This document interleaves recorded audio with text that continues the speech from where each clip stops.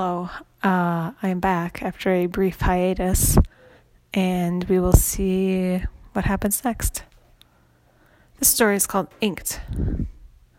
The black ink slowly ran out. I scratched the last few words on the bottom of my notebook page. They were barely visible. I ran the pen in circles to squeeze the last bit out, but it was a wasted effort. The ink had bled dry. I don't know exactly how I got into this mess. It wasn't intentional. The beginning of my day was predictable. I sat up in bed this morning and put both feet on the ground. I walked across my creaky floor and opened my bedroom door.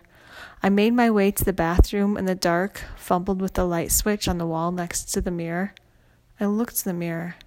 My eyes squinted in the bright lights. I wiped the crust from my left eye. I took a tissue and blew my nose. I tossed it in the garbage, splashed my face with water. I turned the shower on. Hot water ran down my face, my eyes closed. The bar of soap on the ledge next to me. It slipped through my hands and across my body. I scrubbed hard.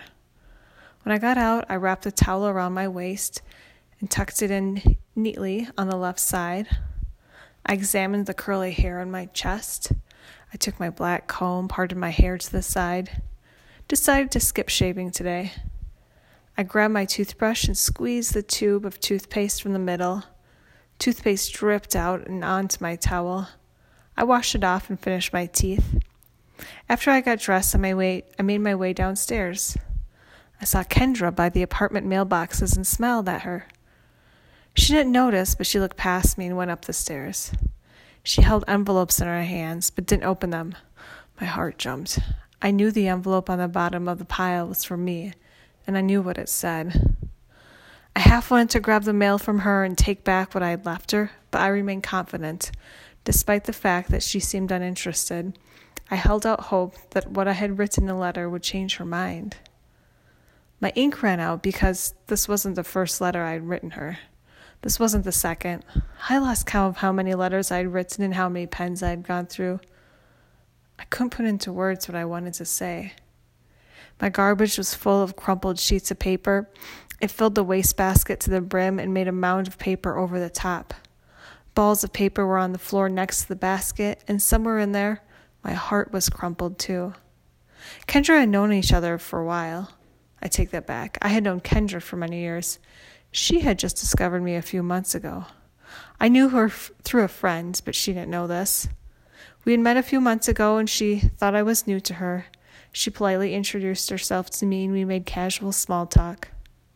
I noticed the way her hand slipped into her pocket and how she leaned against the door frame of her apartment.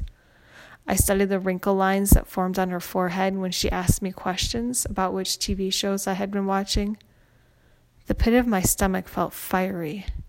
It burned when she spoke, and my cheeks flushed. But I knew she had a boyfriend, and I knew I couldn't be hers, so I listened. I gave her advice on which shows to watch on Hulu. I suggested shows to make her laugh. I envisioned her watching them and grinning with her eyes smiling too. I helped her carry in groceries a few weeks ago when it was raining. I watched her dog when she was out of town. I brought her brownies when I made a batch and watched her stare at me with sincere gratitude. I closed my eyes briefly when her arms wrapped around me for a hug. Here we are. She picked up her mail and walked by me without so much as a glance. I shuffled back to my room and shut the door. Any minute now, she'd be going through her mail and she'd find the note. I glanced at the garbage on the floor, the papers on my desk, the pen balancing on the edge of it. The ink ran out on the last page, but I hadn't grabbed a new one. The last sentence of what I wrote was important. I knew she would hold it up to the light. She would make sense of it. I heard pounding on my door. My heart jumped. I opened it to see her face, flushed and red, clutching my note in her hand. "What the fuck is this, Jason?" I didn't say anything. "What the fuck am I supposed to do with this?" I stayed silent. I smiled weakly.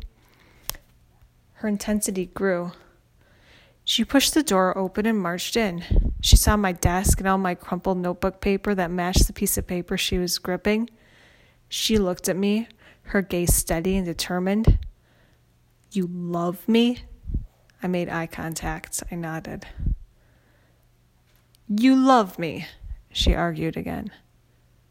Again I nodded. Our eyes met for longer.